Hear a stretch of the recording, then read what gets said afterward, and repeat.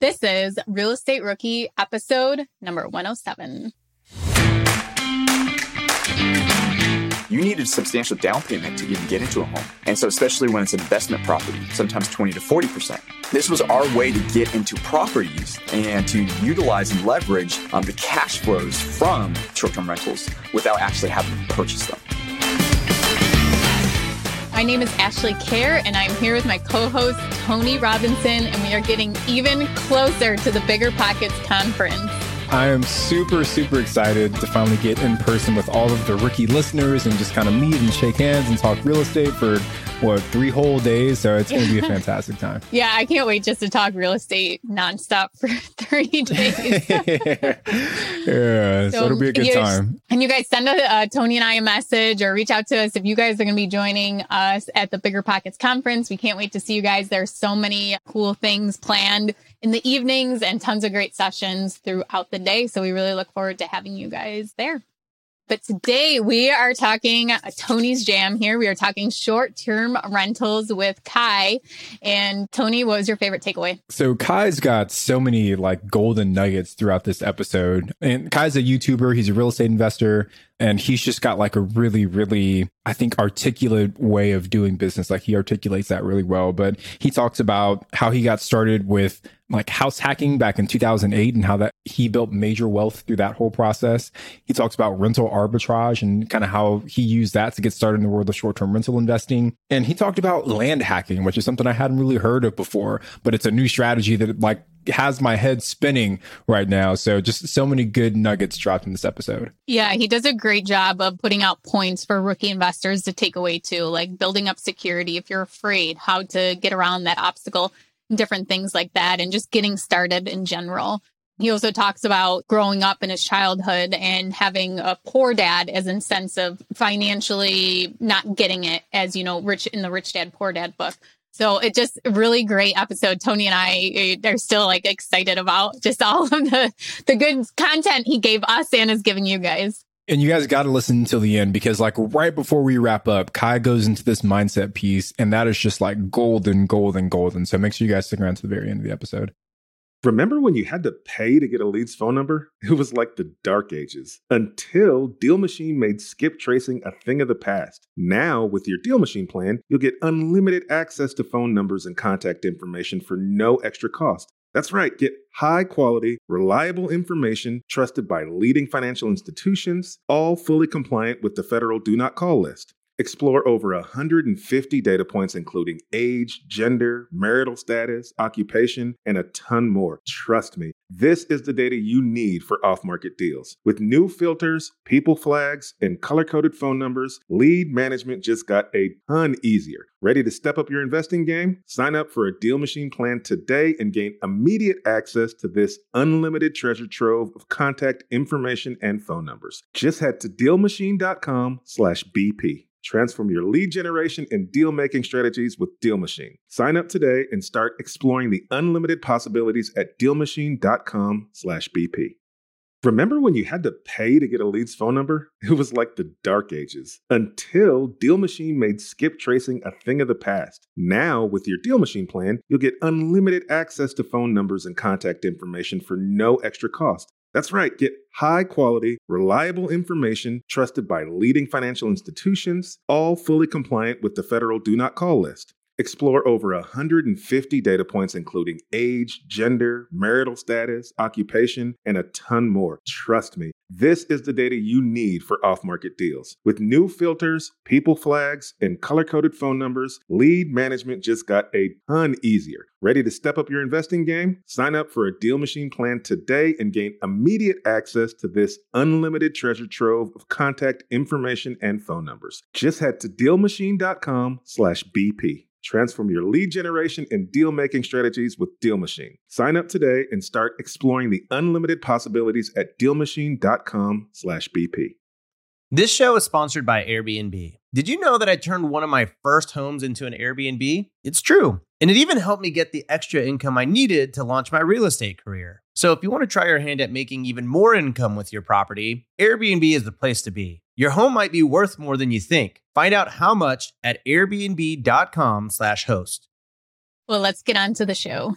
Kai, welcome to the show. Thank you so much for joining us. Can you start off telling everyone a little bit about yourself and how you got started in real estate? Yeah, so I got started right out of undergrad, actually, 21 years old. I had no experience in real estate at all. Actually, my family, have you guys read Rich Dad, Poor Dad by Robert Kiyosaki? My family, my dad was absolutely poor dad, loving, sweetheart of a guy, just didn't know anything about money. And so 21 years old, I graduated, came back home, lived with the folks for a little bit. And then I was like, okay, I need a place to stay. And I started looking at rent prices, places to rent out. And I realized that they were higher than mortgage rates. And then I'm like, oh, I'm going to save money. I might as well just buy a place. And that just kind of led into a whole world of going into the rabbit hole of real estate and then house hacking and all that stuff. What did you go to school for? I originally went to school for mechanical engineering, switched to civil, and then settled on construction engineering and then business management. So I switched it a couple times. I have to say, at least your last two degrees probably have helped with your real estate investing, though. Construction management and business management, knowing how to run a business. You know, it's just like, it was one of those things that you don't really plan for, but absolutely. It's more of the project management side. But I always tell this too, because I got involved, maybe we'll touch on it later. I got involved in higher education as well. And I always tell students, or I tell people, it's like, listen, I don't remember anything from undergrad or grad school, but what I do remember is how my brain works and how to think and how to learn new stuff. And so I don't really remember the like accounting basics or anything like that. I don't remember anything from engineering. I haven't practiced it for 15, 16, 17 years, but I remember how to dissect problems and then how to figure out solutions. And that's one of the best things I learned through the higher education system. So it definitely helped with real estate. Yeah, Kai, it's so funny. I actually followed a similar path. I started my undergrad as an electrical engineering major. I was in the middle of my junior year when I decided that I actually hated being an engineer. And then I also switched to business. But what you said was something that you hear a lot as an engineering student, is that your undergrad isn't even really meant to teach you everything there is to know about being an engineer. It's to teach you how to solve problems and how to be a critical thinker. And those are the skills that parlay really well into the real world. Oh, yeah, I can't agree with that more. I did an internship. So I was doing heavy civil projects, this giant bridge highway project. And it was an internship at 19 years old. And that's when I realized, I'm like, this is not the world for me. But yeah, it was always about figuring out the solutions. And I think that's honestly for entrepreneurs transitioning, bridging that gap to entrepreneurs, like you have to be a problem solver and critical thinker. I don't think it's possible to be a principled, good entrepreneur without that skill set. So engineering definitely helped me with that, even though I hated the field. Love my engineers, just not for me. So with your house hack, what did your family think about this as to you're going to buy a property, you're going to be living with other people? What were their thoughts? They were just supportive at first. They're just like, okay, that's great. He's really relatively young. Hopefully he gets into something decent. At that time, it was 2006. And so I got one of those crazy 0% down, interest only ARMs. I think it was like a 5 or 7 year ARM, adjustable rate mortgage. And so I got that, and my folks didn't know anything about that stuff. So they just let me sign. And then I got into this home with 0 down. Interest only. And it actually became one of the best things ever because my mortgage rate was so low that I was really able to hack it and actually create an income or, basically make a couple extra $100 a month once I started hacking it. But yeah, they were super supportive, and they started realizing that I first rented out a room to my brother, and then my girlfriend moved in, and then I rented out to friends and that type of stuff. And then even had some folks staying on the couch every once in a while. You know, you're 21, 22 years old. It's like, you don't need a lot of space. And I had a nice new house. So super supportive though. What would be your advice to a rookie investor that is 21 or really young and they want to get into house hacking? What were some of the things that you took away from your first house hack and advice you can give them to find their own? I would say definitely find house hacking it's always nicer when you know the people that you're going to be house hacking with. And so having some sort of strategy set up, whether it's going to be, for example, I work with a couple of students and clients right now where they're doing it with family members. So cousins, brothers, sisters, that type of stuff. That makes it easier because you already know the individuals. When people start talking about house hacking with strangers, like Craigslist, going on Zillow and trying to just meet random people, and now you're sharing a space, that can get a little bit more iffy. And so I just be mindful of what you're trying to do. If you're trying to house hack and share, if you're a 3-bedroom home or townhome and you guys are going to be sharing a common space, make sure that you're ready to share it with strangers that may not follow your expectations. Or if you want to do it with strangers, maybe set it up in a manner where you have separate living spaces, like an ADU, a guest house, a basement, maybe a converted garage or something like that, where you have a little bit more privacy if you want to do it with complete strangers. And also for some folks, it's just a safety issue too. They don't feel as comfortable around Craigslist roommates. So I love the way you got started, Kai, but I want to set the table a little bit for our listeners here. So first, let us know what market you're investing in primarily right now.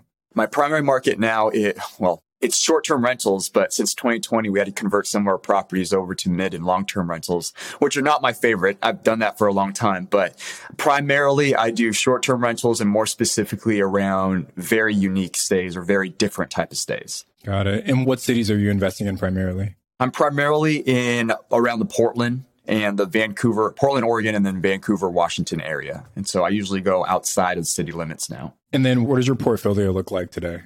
Portfolio looks like we have about, I was just counting it up. We have 8 properties and we have about 12 doors. And then we're about to close on 2 more properties here that are land deals. Actually, sorry, 1 land deal, and then it's lease and hack, which we'll talk about more. And then 1 more that we're looking at that's going to be acreage and kind of a fixer-upper. All right. So there, you just went through a lot right there, right? I'm sure people's heads might be spinning a little bit. So I want to, I guess, just kind of take us through the flow of Kai's journey, and then we can kind of nail down on some of these more kind of unique deals that you're doing. Land hacking, like what the heck does that even mean? So you start with this house hack. What does the progression look like from there? Just give us like the 30,000 foot view of some of the deals you knocked out. Yeah. So it started off with the first one at 21 years old, and that was the 0% or the interest only, 0 down. And then from that, I had a goal of, I wanted to get my payments or my monthly expenses down to just $2,000. And my mortgage at the time was I think it was like $1,100 or $10,000 or something like that. HOA is what kills us. Anyway, so I figured out the house hack. I basically was paying no mortgage once I was renting out the spaces. And then I just kept saving up money. And then 2007, 2008 hit. And that rocked us because I just saw my value decreasing.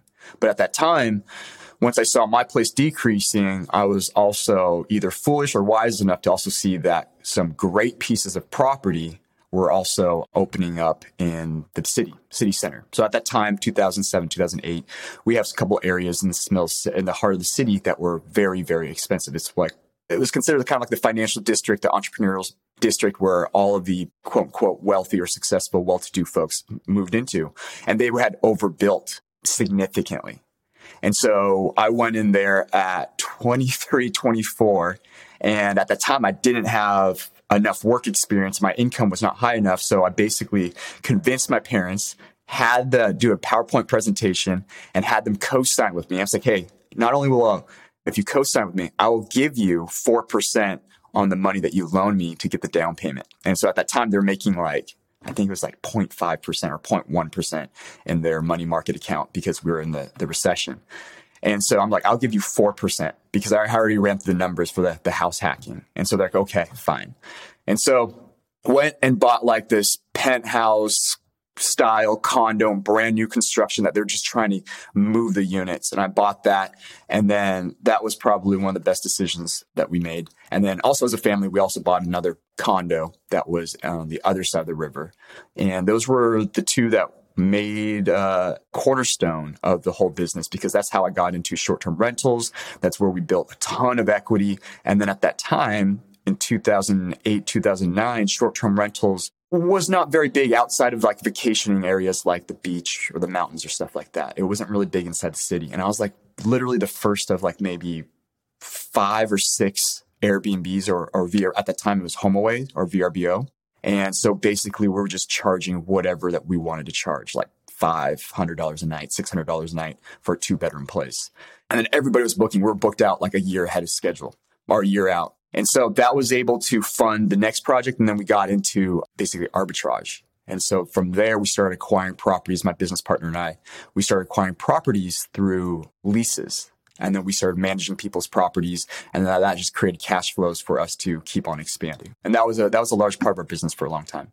Kai, that is awesome to hear. And I definitely want to go over all of those things. But the first thing that stood out to me was the presentation you did to your parents. We talk a lot about presenting to potential partners, presenting to money lenders. What are some things that you put in that presentation to show your parents that they can trust you and this is a good investment for them? Yeah, that's That's a great thing. I talk a lot about this too. I call them my financial markers or people's financial markers. And my folks obviously knew me already. And I was pretty disciplined. Actually, I was very disciplined at 24 years old, 23 years old at the time I gave the presentation. And I created just basically, it was on Keynote. It was just a free PowerPoint. I didn't have Microsoft Office. It was just on Keynote on my Apple MacBook at that time. I showed them what the market was at before the recession. And I showed them the current market where it was at. So it showed like this difference of like maybe, I think it was like 45 or 50% difference, what it was valued at before and where it was at now. Because again, they had overbuilt. And I said, I believe in 5 years, this is what's going to happen. I think it's going to go back to normal in 5 years. And I showed them the difference and how much equity could be built. And I showed them how I was going to make my payments. That was the biggest thing that I was concerned about, was that can you make the mortgage payments on 2 homes? And so I walked them through the cash flows, the revenues. I'm like, hey, this place is already rented out. I'm making money on it. Even if that doesn't work out, I know I can rent it out for this price. That will for sure get booked out. Even though I'll be losing maybe $300 a month, I can easily cover that with my salary. And then I'll be making all of this money over here with this other property. And so with that all said, when they saw that the numbers made sense, and then also I already had at 23 years old, I had nearly an 800 credit score. And I had savings stacked up, and they just knew that I wasn't buying watches or shoes or cars or anything. So they knew that I was very financially disciplined. So that helped a lot too. But man, that presentation, I didn't expect that I would have to do that, but that sealed the deal for me with my folks. Because usually, you think that your parents would always back you up. But I remember I went up and asked them, I was like, hey, will you co-sign with me on this like $400,000 condo?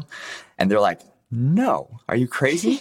I think that what you just said can relate to your spouse or your significant other too, that if you're trying to get them on board with getting started in real estate investing, everything you just said, you could put together a presentation, because actually looking at the numbers and visualizing it and seeing the breakdown can make such an impact on somebody than just hearing you talk and spin off numbers and all just rattling around in their brain. A lot of people are more visual learners, and that's such a great idea to do that presentation. 100%. And I see a lot of folks doing it now too, is like, they're usually one person's on board, right? One person's the entrepreneur, is like high up in the clouds, like, dude, we can do this, we can do this, we can do this. And then you have the other partner who's just like, okay, let's slow your roll a little bit. We've got kids, we've got a mortgage, we've got this and that. How are we going to do all this? And so absolutely. So when they actually go through, and I'm talking about my students here, when they actually go and they put together the market analysis, they run the numbers, they do the unit economics, and then they can show it to their partner, it does relieve. Now, they don't always get their way, but it does, like, they make it a more of a manageable and a better conversation than just having these ideas thrown back and forth. So Kai, sounds like you had some early success with house hacking, and then that kind of led you into the world of short-term rentals. And now, if I'm not mistaken, you've kind of really, like you said, focused on creating these really unique stays in the short-term rental space. So before we get to that, I want to talk a little bit about rental arbitrage. And what exactly does that mean in the world of short-term rentals? Because you mentioned it, but there's probably some listeners that aren't familiar with what that term is and what it means. Sure. So rental arbitrage, it's basically where you find somebody, a homeowner or landowner who owns a house or townhome, condo, whatever it is, and you negotiate a contract with them where you lease the property with the understanding that you will then short-term rent it out. Okay. There's 2 ways of doing it. Either you pay them a lease up front. So let's say it's like $2,000 a month, and you just pay them a set $2,000 a month. And then whatever you make on top of that, you get to keep. So if you make $5,000 a month, you pay the landowner or the homeowner $2,000, you keep the $3,000. Another way of doing it too that we have done is that we did a profit sharing or a revenue split. And so we'll do everything, and we'll do a 40-60 split. Homeowner keeps 40, we keep 60, and we do all the work, we manage everything. And so those were basically the 2 contracts, and it was all negotiable on how we set it up, whether it was based on we brought in our own furniture, the homeowner provided their own furniture, we provided the cleaning service, or they had a cleaner they wanted to use, whatever that was, we always negotiated or baked it into the contract. But at the end of the day, it was our way of acquiring several properties or multiple properties in areas that we wanted to focus in without actually having to come. Because remember, at that time, or even throughout the 2010 to 2016, 17, you needed a substantial down payment to even get into a home. Usually it was at least 20%. And so especially when it's an investment property, sometimes 20 to 40%. So this was our way to get into properties and to utilize and leverage the cash flows from short-term rentals without actually having to purchase them. I love that approach, right? And you see a lot of folks who are going the rental arbitrage route. Short-term rentals are my kind of focus right now as well, but we've never dabbled in the world of arbitrage. But the more people that I talk to that are doing it, the more, I guess, intrigued I am by the process, right? Because like you said, like we leverage a lot of vacation home mortgages to buy our short-term rentals. But even at that, it's still 10% down, right? So on a $500,000 house, that's $50,000 and you got your furniture costs, your closing costs. So it can get expensive. And if you're able to just sign a lease on a property, and how many of those can you set up with $50,000? So the money definitely goes a lot further. So Kai, are you still doing arbitrage today? Yes. So we still have, I believe we have 3 or 4 sites right now. I think 3, and we're about to get rid of them because it's not our focus anymore. The one big thing that's in your corner, Tony, is that when you purchase property is you build equity, right? And that's a big, and we'll talk more about the land hacking model later, but cash flow is great. Cash flow is fantastic, but I've also noticing that especially all of our properties that we had done were inside the city, and the city limits is just becoming such a competitive environment. I'm sure we'll talk about this more too, is that we're wanting to move outside of that and be able to create higher barriers of entry in our own space. And that's more the unique spaces. But I think arbitrage is a phenomenal way for folks who are newer into the space and want to get into real estate and jump in without having to, like you said, put $50,000 down, $100,000 down. We're not even talking about the insurance or the furniture or the linens or the cleaning crews or anything. If you just want to start and you don't have a ton of money and you can get a lease or negotiate a lease or work with a homeowner, it's a great way of not just getting your business and introducing yourself into the world of real estate and small business, but also how to manage a successful rental. Because Tony, as you know, and Ashley, I'm not sure if you're familiar with it too, but the other side of Airbnb and hosting and VRBO and HomeAway and Bookings.com and all these other sites, the management side, I would argue, is probably more difficult to do it long-term successfully than just getting a piece of property and furnishing it, right? And so I think that's very important for a lot of new entrepreneurs and new hosts to understand and learn about the short-term rental market. And it's a great way to get started. I love what you said about the equity side. And honestly, that's what's kind of, I guess, maybe prevented me from going the arbitrage route. So for example, the very first property that we purchased in Joshua Tree as a short-term rental, we're selling it. And we should close on that this Friday, actually. We bought that property at a purchase price of $295.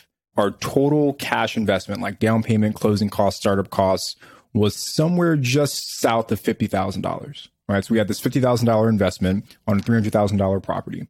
We're selling that same house for $470,000. So like after everything clears, we're probably going to net somewhere close to about $170 on that property. $170 is a down payment on almost a $900,000 house, right? At 20% down. So we were able to take this little $295,000 property in Joshua Tree and now parlay that into most likely a 5-bedroom cabin with a pool in the Smoky Mountains that's going to do 3, maybe 4 times as much revenue. And we didn't even own that property for an entire year, right? We bought that last September. We're selling it now in July. Right. So that's kind of the benefits that come. Now, obviously, the market's been crazy. So that wasn't all me being a genius or anything. Right. I'm a little lucky there, too. But that's some of the benefits that come along with actually owning the property. Absolutely. Absolutely. It's just out of curiosity, are the new owners using it as a short-term rental or are they buying it as a home? I would assume they're using it as a short-term rental. What we're doing, and this is kind of going to be possibly our model moving forward in Joshua Tree, is we're selling this completely turnkey. So it was fully furnished. We did a lot of updates, both inside and outside. We're even giving them the listing photos. We said, hey, you guys can have the professional photos that we took. So literally on day one, they could start accepting guests at their property if they wanted to. So I'm almost certain that's what they'll be doing with it. What are they still going to cash flow nicely, even at their new purchase price? Based on your, assuming they get like a 10% down loan, even at 20%, right? Like that property's still going to cash flow pretty nicely. That's awesome. That's really cool. Yeah. What you just hit on is, this is what I tell a lot of folks in the beginning who are first starting off, especially. So I don't know your background. My background, my family were refugees. We grew up very, very poor. And like I said, poor dad in terms of understanding of finances and strategies and money. But this is the fastest way, what you just explained, and this is how I got it too, is equity and real estate is the fastest way to build real wealth, generational wealth. And like by the time that my kids or my grandkids get up and hopefully we teach them well, is that they'll have tens of millions of dollars just based off the equity off our properties alone, right? And that's not the cash flows, that's nothing else. It's just over decades, you just accrue that set 3 to 6%, assuming that nothing happens to the United States or the crazy, the world. It's just going to keep on growing over time. And you're going to have big bubbles like right now where you can take advantage of, whether it's 2021 or back in 2015, 2016. You have this huge amount of equity that you can take advantage of and then leverage it into something else that's even bigger. So that's awesome. And you did it in 12 months. That's insane. Kai, before we go on to what you're doing now to actually build that wealth for your family, back to the arbitrage real quick. I do have one property that I do Airbnb arbitrage for, short-term rental, but it's with somebody that I know very well. It's in an apartment complex. He's the owner of it. I used to manage it. So it's very loosey-goosey relationship there. But for a rookie investor, how are they approaching homeowners with this concept and putting this deal together? What's the first step if somebody wants to start doing this?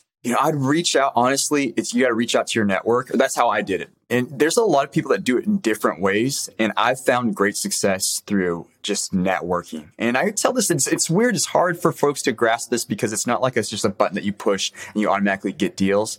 But being kind and then having proven results will net you way more deals than anything else that I've found, right? So once our contacts have always been a friend of a friend or a friend of a real estate agent or somebody else. It's like, hey, connect with these guys. They know what they're doing mine, and they can really help you out. And then we got to a point where we were getting deals that we're just turning down because we're like, nah, that's not really an area. No, we don't really want it. We don't have our system set up an hour away from the city. We can't do that.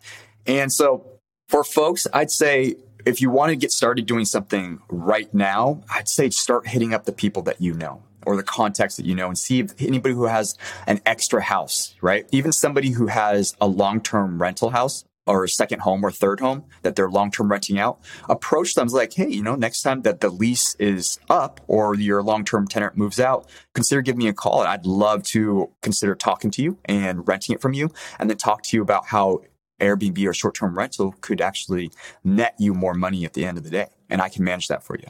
But I didn't take that approach where we cold called people or we went into apartment buildings and rented out like 5 or 6 units or anything like that. That wasn't our forte. Ours was a lot more small business, mom and pop style, and built it around relationships, if that makes sense. Yeah. And I think that you just said one of the biggest pieces of advice we like to give is tell anyone and everybody what you're doing or what you're trying to do so that you attract those people that come to you and say, hey, I have this property that maybe we could work together on it or something like that. Absolutely. That's awesome. Yeah. So what are you doing now? How have you pivoted your business from doing arbitrage into, I think you mentioned land contracts? Yeah. So land hacking. So this is actually a term that I've been doing it since 2014, 2015 is when I first started getting into it because I started doing property hacks. We started looking at properties like we were just talking before. I think we call it house hacking. You rent out bedrooms, you rent out a space. I call it property hacking is when you kind of graduate and you start converting a garage into a legal living space or a basement and you separate, you put in walls. And so you have 2 or 3 living areas on one property that are private spaces. Okay. And then land hacking is you're taking it to a whole nother level where it's no longer about just creating spaces for people to live or stay or visit. It's now creating multiple income streams off of one property. And so a lot of people typically think of one door, one property, or whether it's a single family home, maybe even a duplex or even multifamily homes on one property. And what I like to start thinking about what we're doing now is we're looking at properties as not 1 door, 2 doors per property. We're looking at as 6, 7, 8, 9, 10 income streams per property. And so how we get there, could be rentals, like a standard home like this with an ADU or a guest house, or it could be a dome tent. It could be a safari tent. It could also be farming bamboo or leasing out a part of the land for an organic farmer, or even have a Christmas tree farm or another piece of the acreage. And so all of these ways of funneling different types of revenues into your business bank account off of one property allows you to maximize the leverage that you've created on that one property already. Because I always say to folks, listen, real estate is something, there's a lot of things that you don't need. You probably don't need to literally pay attention to physics, algebra, geometry, even though it's really good that teaches you how to think, you don't really use it on a day-to-day basis. Every single person in a civilized world needs to understand real estate because you need shelter over your head. You need to provide a safe place for your family, for your kids. And so you have to understand it, or you're going to be at the mercy of the market and landlords and the banks for the rest of your life. So if you have to understand something, why don't you make a business and make money off of it? So if you're going to leverage, like what Tony brought up earlier, $50,000, and you have to go and put a down payment on a home for your family to live in, why not consider leveraging that same $50,000 for a down payment into a property that generates you 2 or 3 income streams, maybe even 5 or 6 income streams? Now you have a lot more flexibility financially, and you can create a business for yourself that's a lot more freeing than for me, a 7 to 7 job. Does that make sense? Now I'm thinking about like all the ways I can divvy up my land in Joshua Tree to like start adding. Like, can people farm in Joshua Tree? I don't know, but we'll find a way. We'll make it happen. Yeah. So Kai, you also talked about unique stays, and this is becoming super, super important in the world of short-term rentals. Like, so for those of you, the rookies that are listening that aren't super familiar with the Airbnb platform, they rolled out a big update this summer. And one of the things that they allow you to do on the Airbnb site now is search based on the entire world, pretty much, right? Before you had to enter a location to say, this is the city, this is the area that I want to go. Now you can just hit a button that says, I'm flexible. And what they'll do is just show you all the really cool, unique stays around the globe.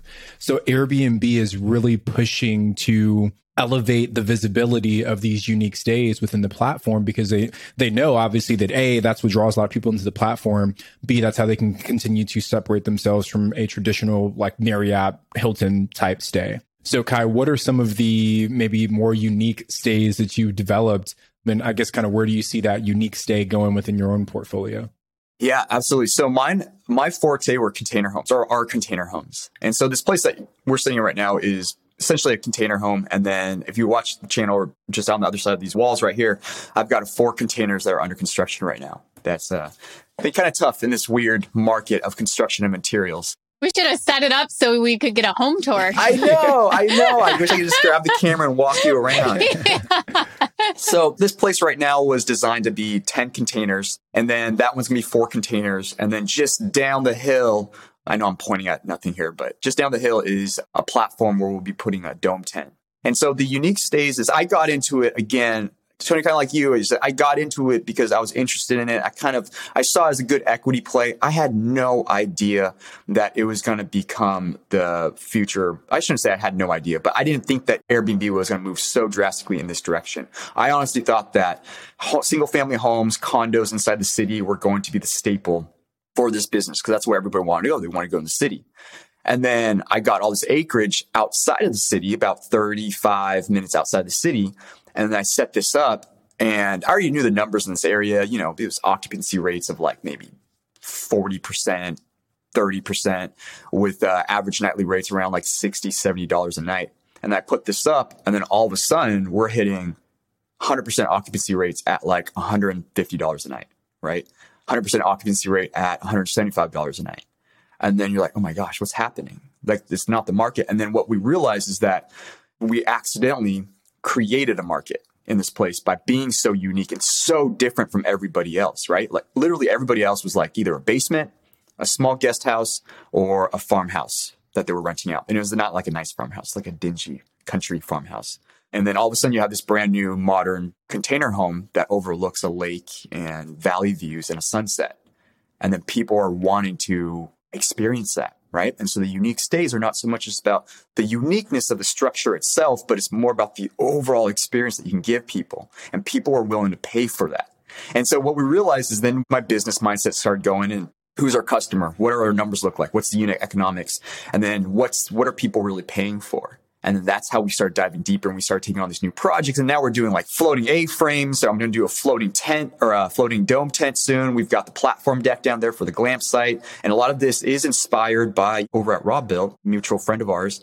Talking to him and seeing what he went through is learning from other people who are experts in their own niche and learning from them and then kind of borrowing or stealing their ideas a little bit. And so that's what we're doing now. So now we're shifting a little bit away from just container homes, but we're shifting into like, okay, how do we make more unique stays? And that's our next big project where we're creating like literally floating homes on top of like a pond where people can experience a totally different experience, but in the same area. Does that make sense? My biggest takeaway from that was that you are creating a destination. Yes. So location really doesn't matter to you because you're creating that destination. You're making it one. You are being a location. So I think it is so cool. And I think a lot of times people don't think out of the box like that. That, okay, well, what market would be a hot Airbnb?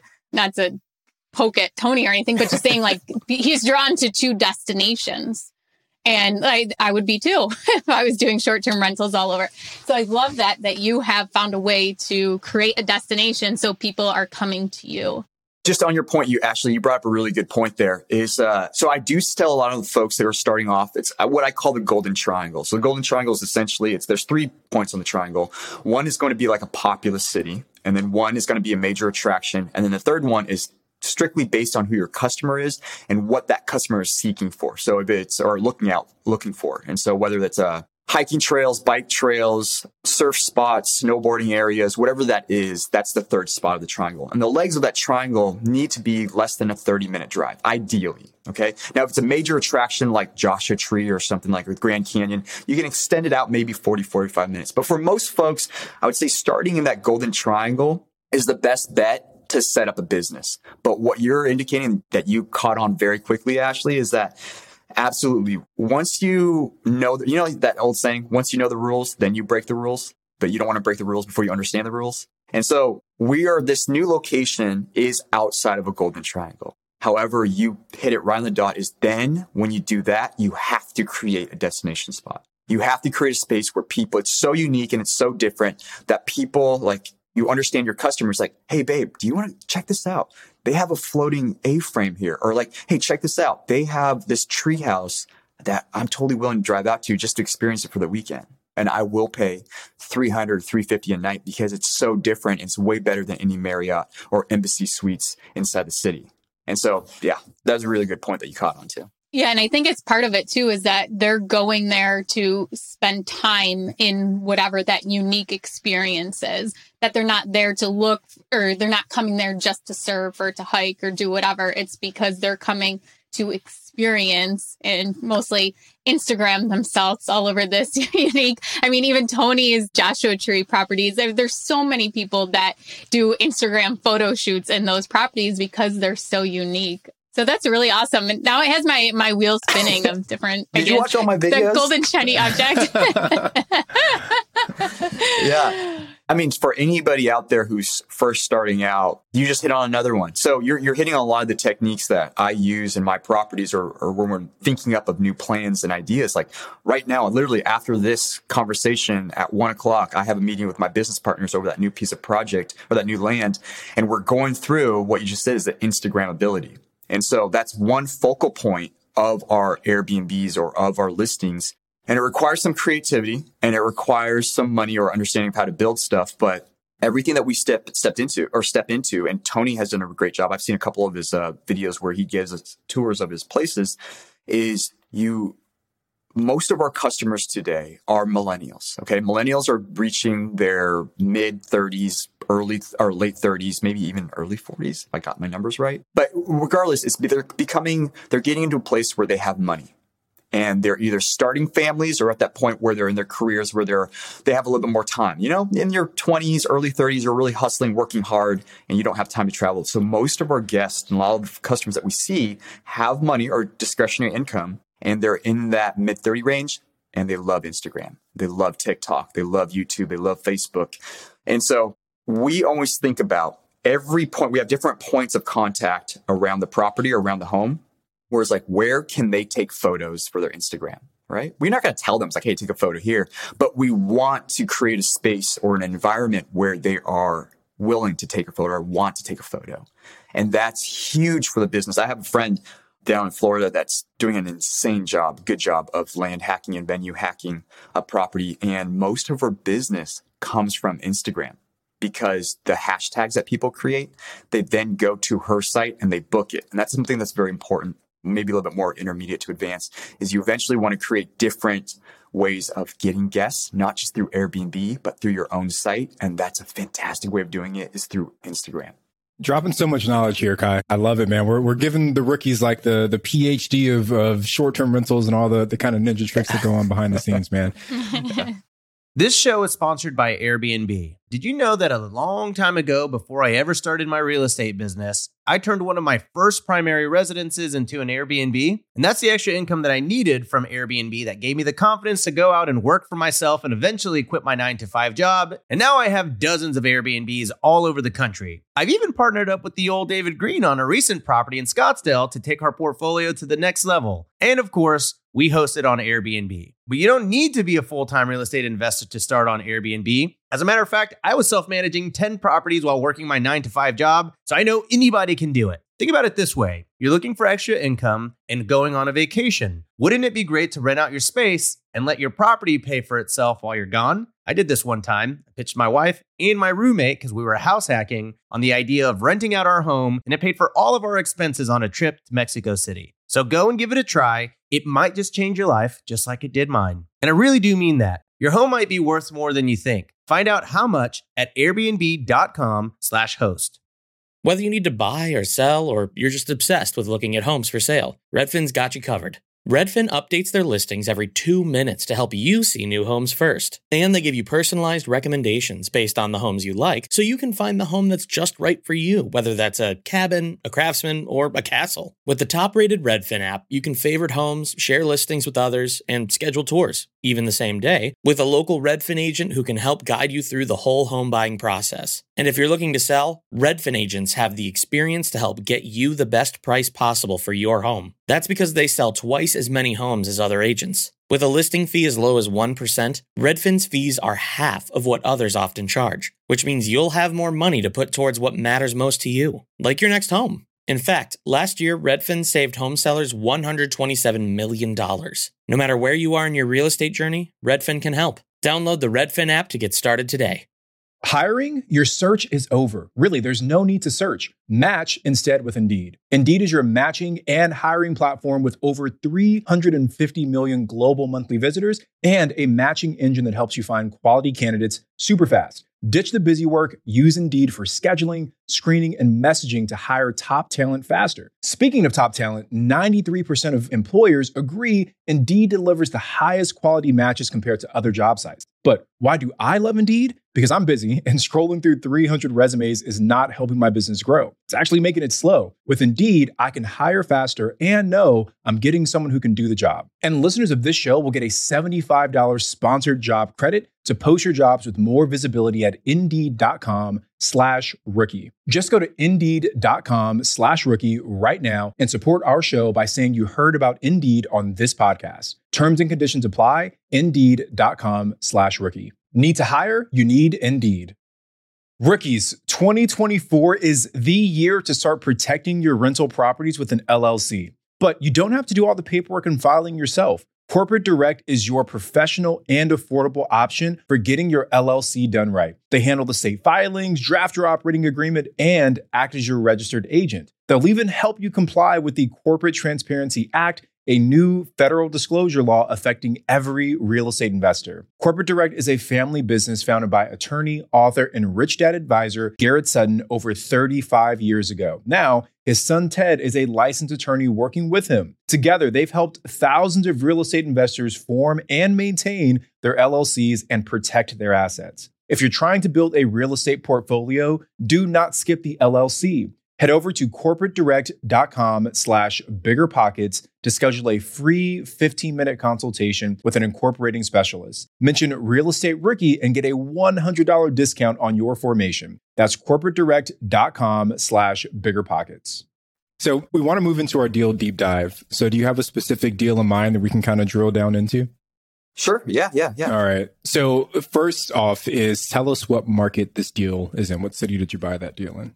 This one is in, I can't give it out. I don't want to give that out because I will say it's outside of Portland. Is that fair? Yeah, fair enough, right? So major, outside the Portland area. Yeah. And what kind of property was this? Was it land? Was it an actual structure already? What was the property characteristics? That was why the deal is so interesting. And so it looked like raw land, but what had happened was that it was about 7 acres. And it had been owned by the bank, and there was literally a mansion, like a McMansion that was on it that was just very recently torn down because it was sitting there unfinished for, I think it was about 4 or 5 years, and it was starting to fall in on itself. And so it was tagged, the property was tagged as having landslide or quote unquote land issues.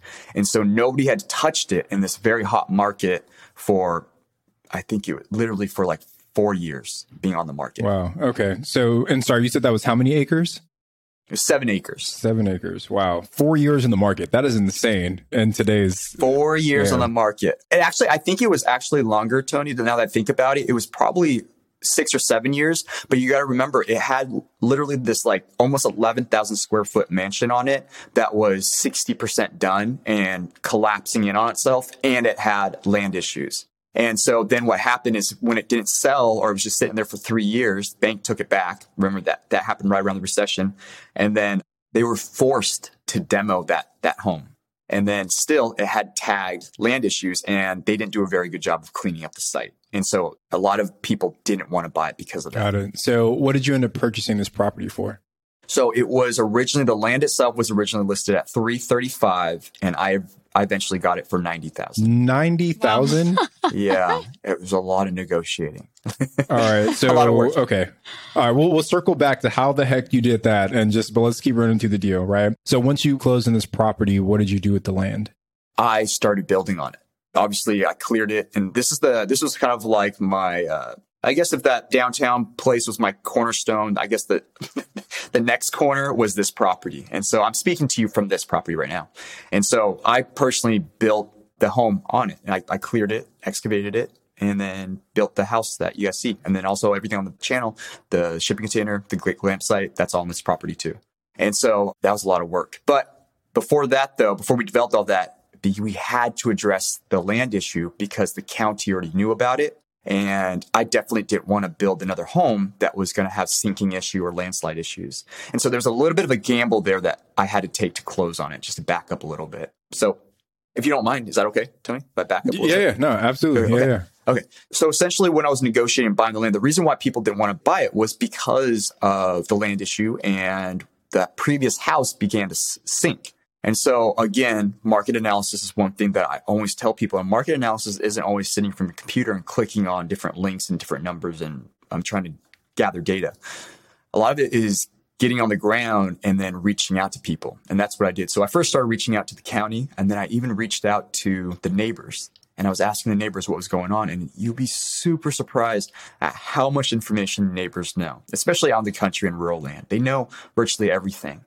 And so I was lucky enough that my neighbor that I'm still very, very good friends with, he was actually a builder. And he said, oh, yeah, they're having land issues because they didn't bring in the fill correctly. They didn't bring in structural fill. They just put in fill dirt and they just built on top of it. And anybody who's new, you need very solid ground to build any type of structure, especially an 11,000 square foot mansion. And they didn't do this. So the home started to sink. Now, coincidentally, we're also on a landslide area because it's overlooking like this valley. It has beautiful views and everything.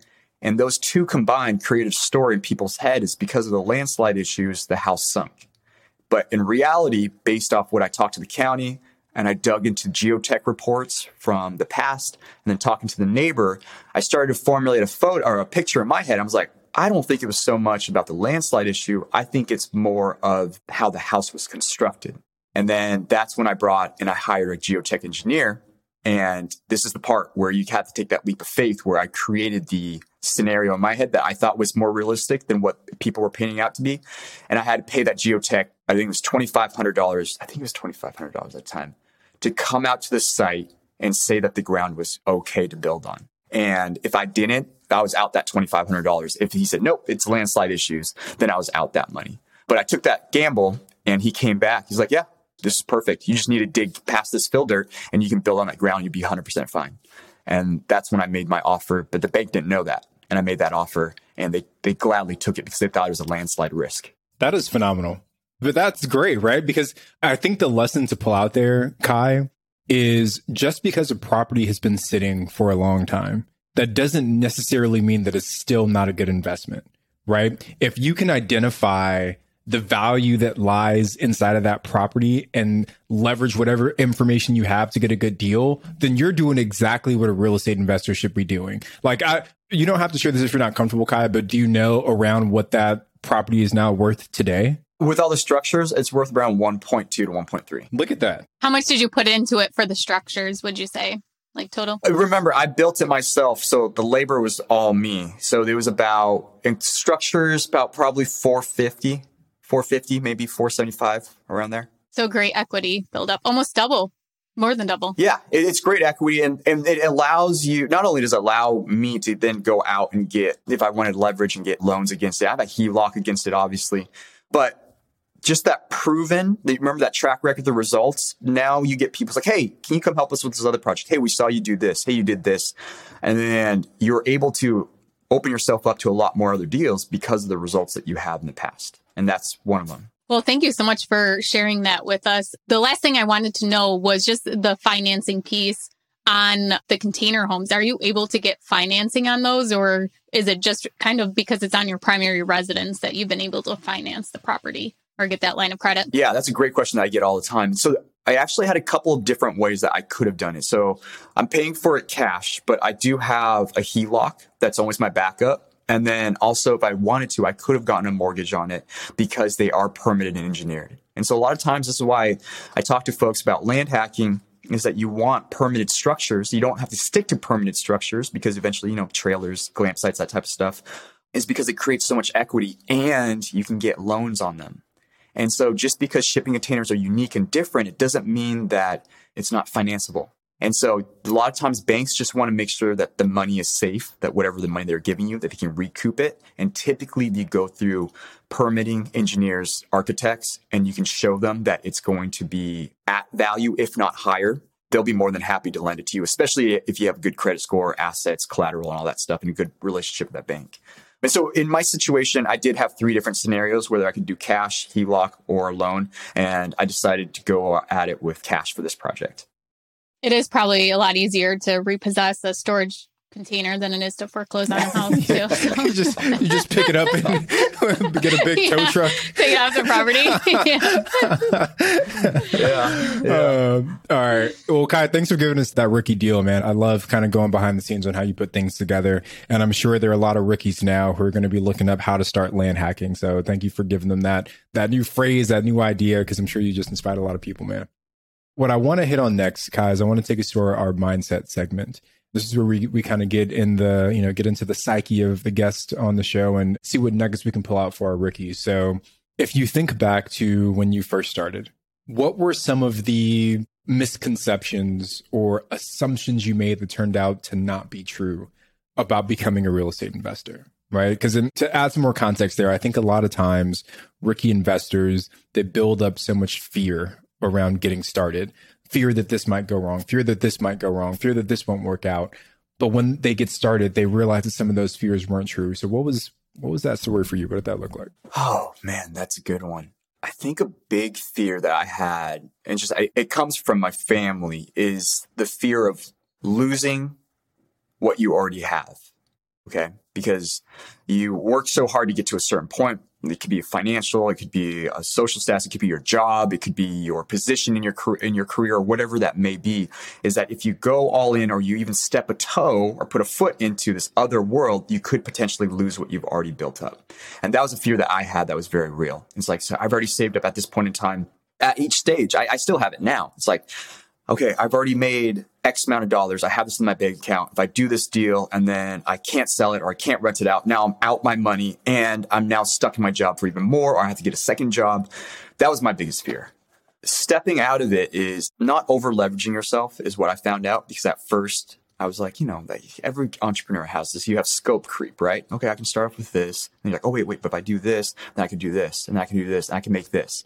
And then scope creep just keeps on growing until you have this massive deal, and you're like, it's way out of my league. And so for folks, I say, start small. And that's what I did. Is I started really small. And at that time, I took advantage of the time, right? 0% down, interest only loan.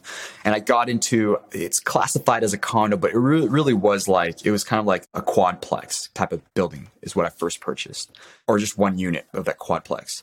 And I got into that instead of the single family home or even the townhome that were significantly more expensive because I could afford that. And then I proved and I learned the skills that I need to learn in that smaller deal that's not as sexy or attractive, but then I built experience and skill sets that I was able to apply to the next deal and then the next deal and the next deal, next deal. And it just slowly grew from there. And so if you're scared and you're frightened by it, I always say to folks is like, use numbers to prove you right or prove you wrong. The challenging part is being unbiased when you're running the numbers. And so when I go into new deals, I try to be as neutral as possible to either prove my initial reaction or my gut instinct correct or incorrect. And everything is based off of numbers now, these days. Every once in a while, you can make a gut check, whether you use red or blue for painting or something like that.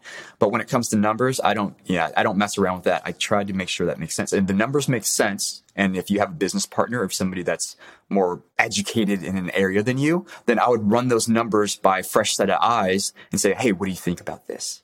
And honestly, today, I have 2 business partners that I do that all the time with. And it either helps me get into a new deal or I get out of a deal. Kai, there's always like one part. Yeah, there's always like one part of the episode where we're like, you got to go back and re-listen to it. And Kai, that was this part for that episode, man. Like you dropped so many good things about like the technical side of how to get started. But what you just said about pushing past that fear, that's what the rookies needed to hear. That's what they needed to hear to get that first deal done, man. So that was beautiful. Love it. And your worst case scenario was that you went back to your job. Yeah. And that's a lot of people's everyday life is going back to a job. And you hear that a lot too, like in the FIRE community, the financial independence. Oh, well, what happens if the stock market crashes or you lose this, whatever? It's like, okay, well, then I go back to working a job just like everybody else. And one other thing on that too, was that you talked about how you could afford your house hack on your own. And you didn't go too big or buy something else. And I think that can be a real sense of security for someone who does have a fear getting started. Will then buy something that you could afford on your own. But if you're house hacking, that's just even bittersweet that you're getting maybe cash flow or you're having it paid for or part of it paid for. But taking that step where you're not going above and beyond and buying this outrageous house because you want a house hack, if you can afford it on your own, then, that's kind of like your security there that maybe if you don't have roommates for a couple months, you're being able to pay it on your own, worst case scenario, like everybody else who pays their mortgage. Ash, you did another great job of just kind of digging right to the core. And absolutely, that was the first thing. And just by you saying it reminded me, it's another lesson from Rich Dad Poor Dad. I think it was Rich Dad Poor Dad. It might have been Tony. I was a Tony Robinson fan when I was really young too. Actually, when I first saw your name pop up, I was like, Tony Robbins?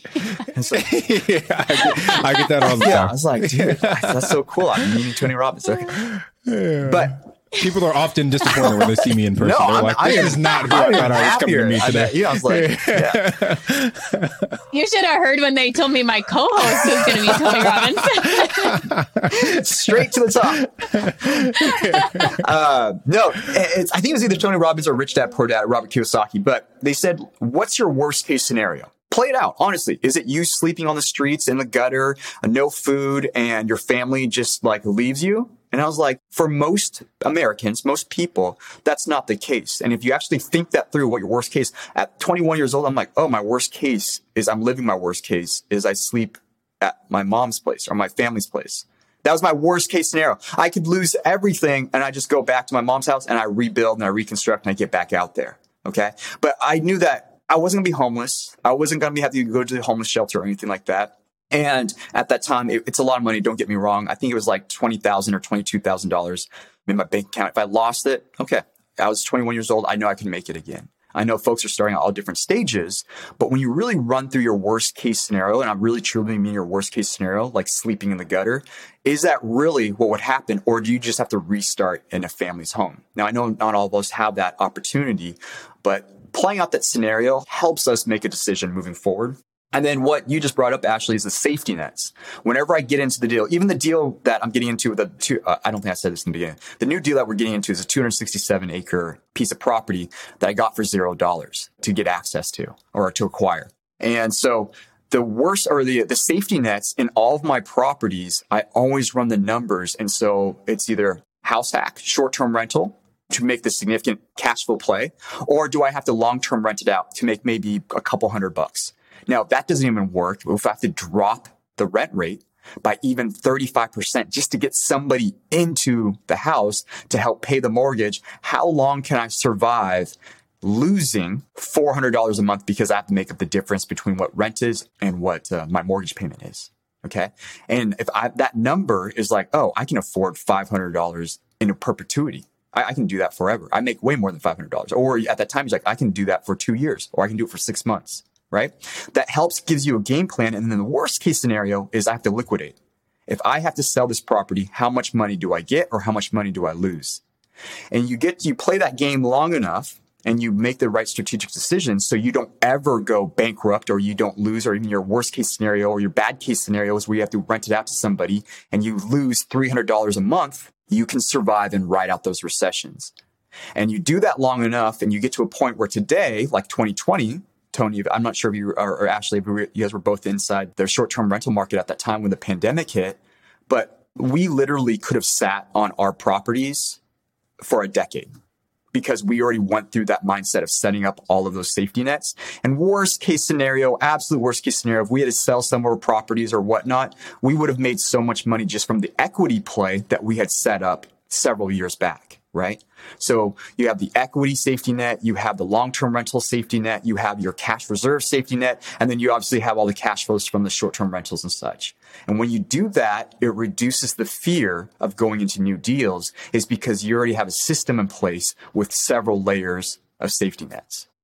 Thank you so much for sharing that. And I think it needs to be constantly reinforced to rookie investors and even experienced investors, because you get so caught up in the growth and the scaling and let's go. And even for you, you said it was 2 years, I think, before you bought your second property.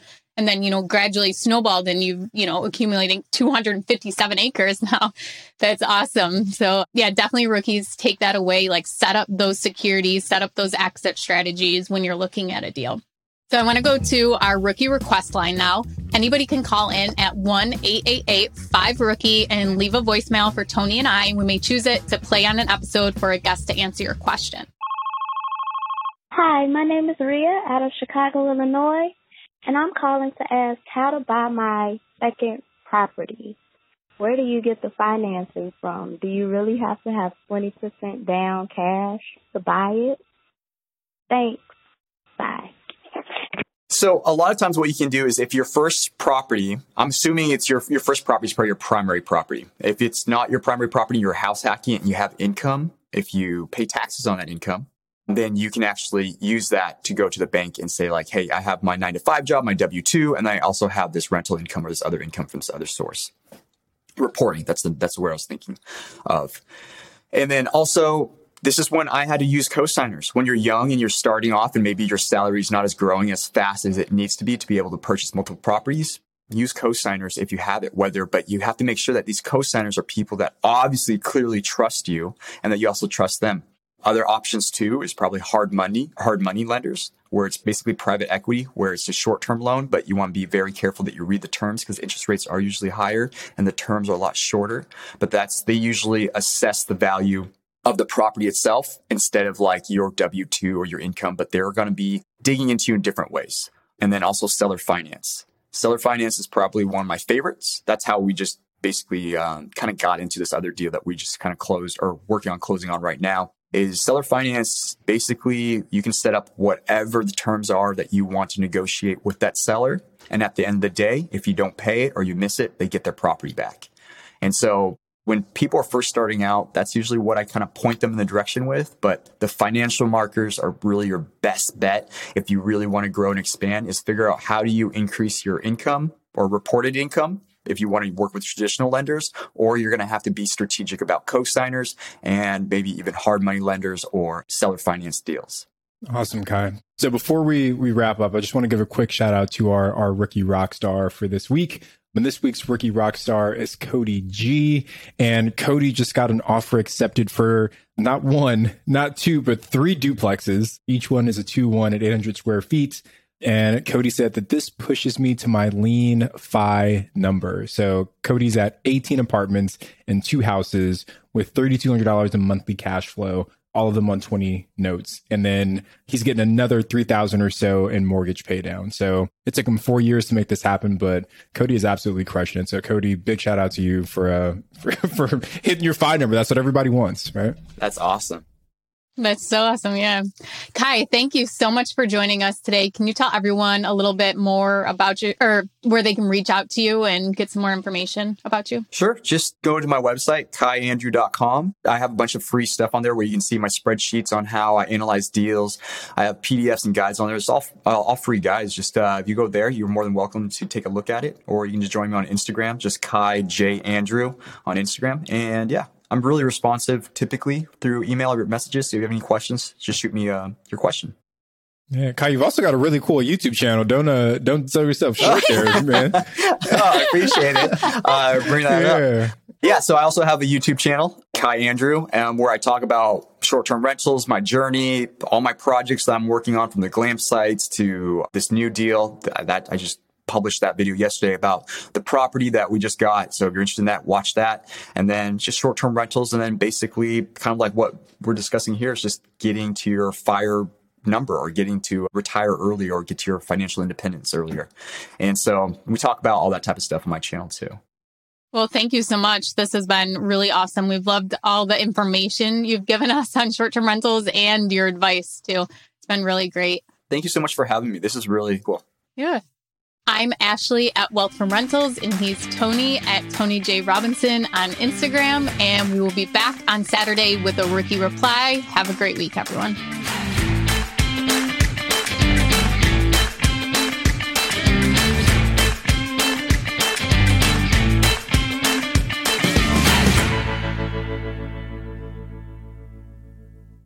The market is changing, and finding your way can be tricky. Rates shift, headlines whirl, but your goal hasn't changed. You want financial freedom. And the best investors know it's not about timing the market, it's about time in the market. If you're ready to get into the real estate investing game or take your game to the next level, finding an investor-friendly agent is your next step. With BiggerPockets Agent Finder, you can find the right agent in minutes. Just head to biggerpockets.com/deals. Enter a few details about what and where you want to buy, and boom, instantly match with an investor-friendly agent who fits the bill. These local market experts can help you navigate the neighborhoods, analyze the numbers, and take action with confidence once and for all. There's free resources only available at biggerpockets.com/deals. Get an agent, get the deal, and get closer to financial freedom at biggerpockets.com/deals. That's biggerpockets.com/deals to find your investor-friendly agent today.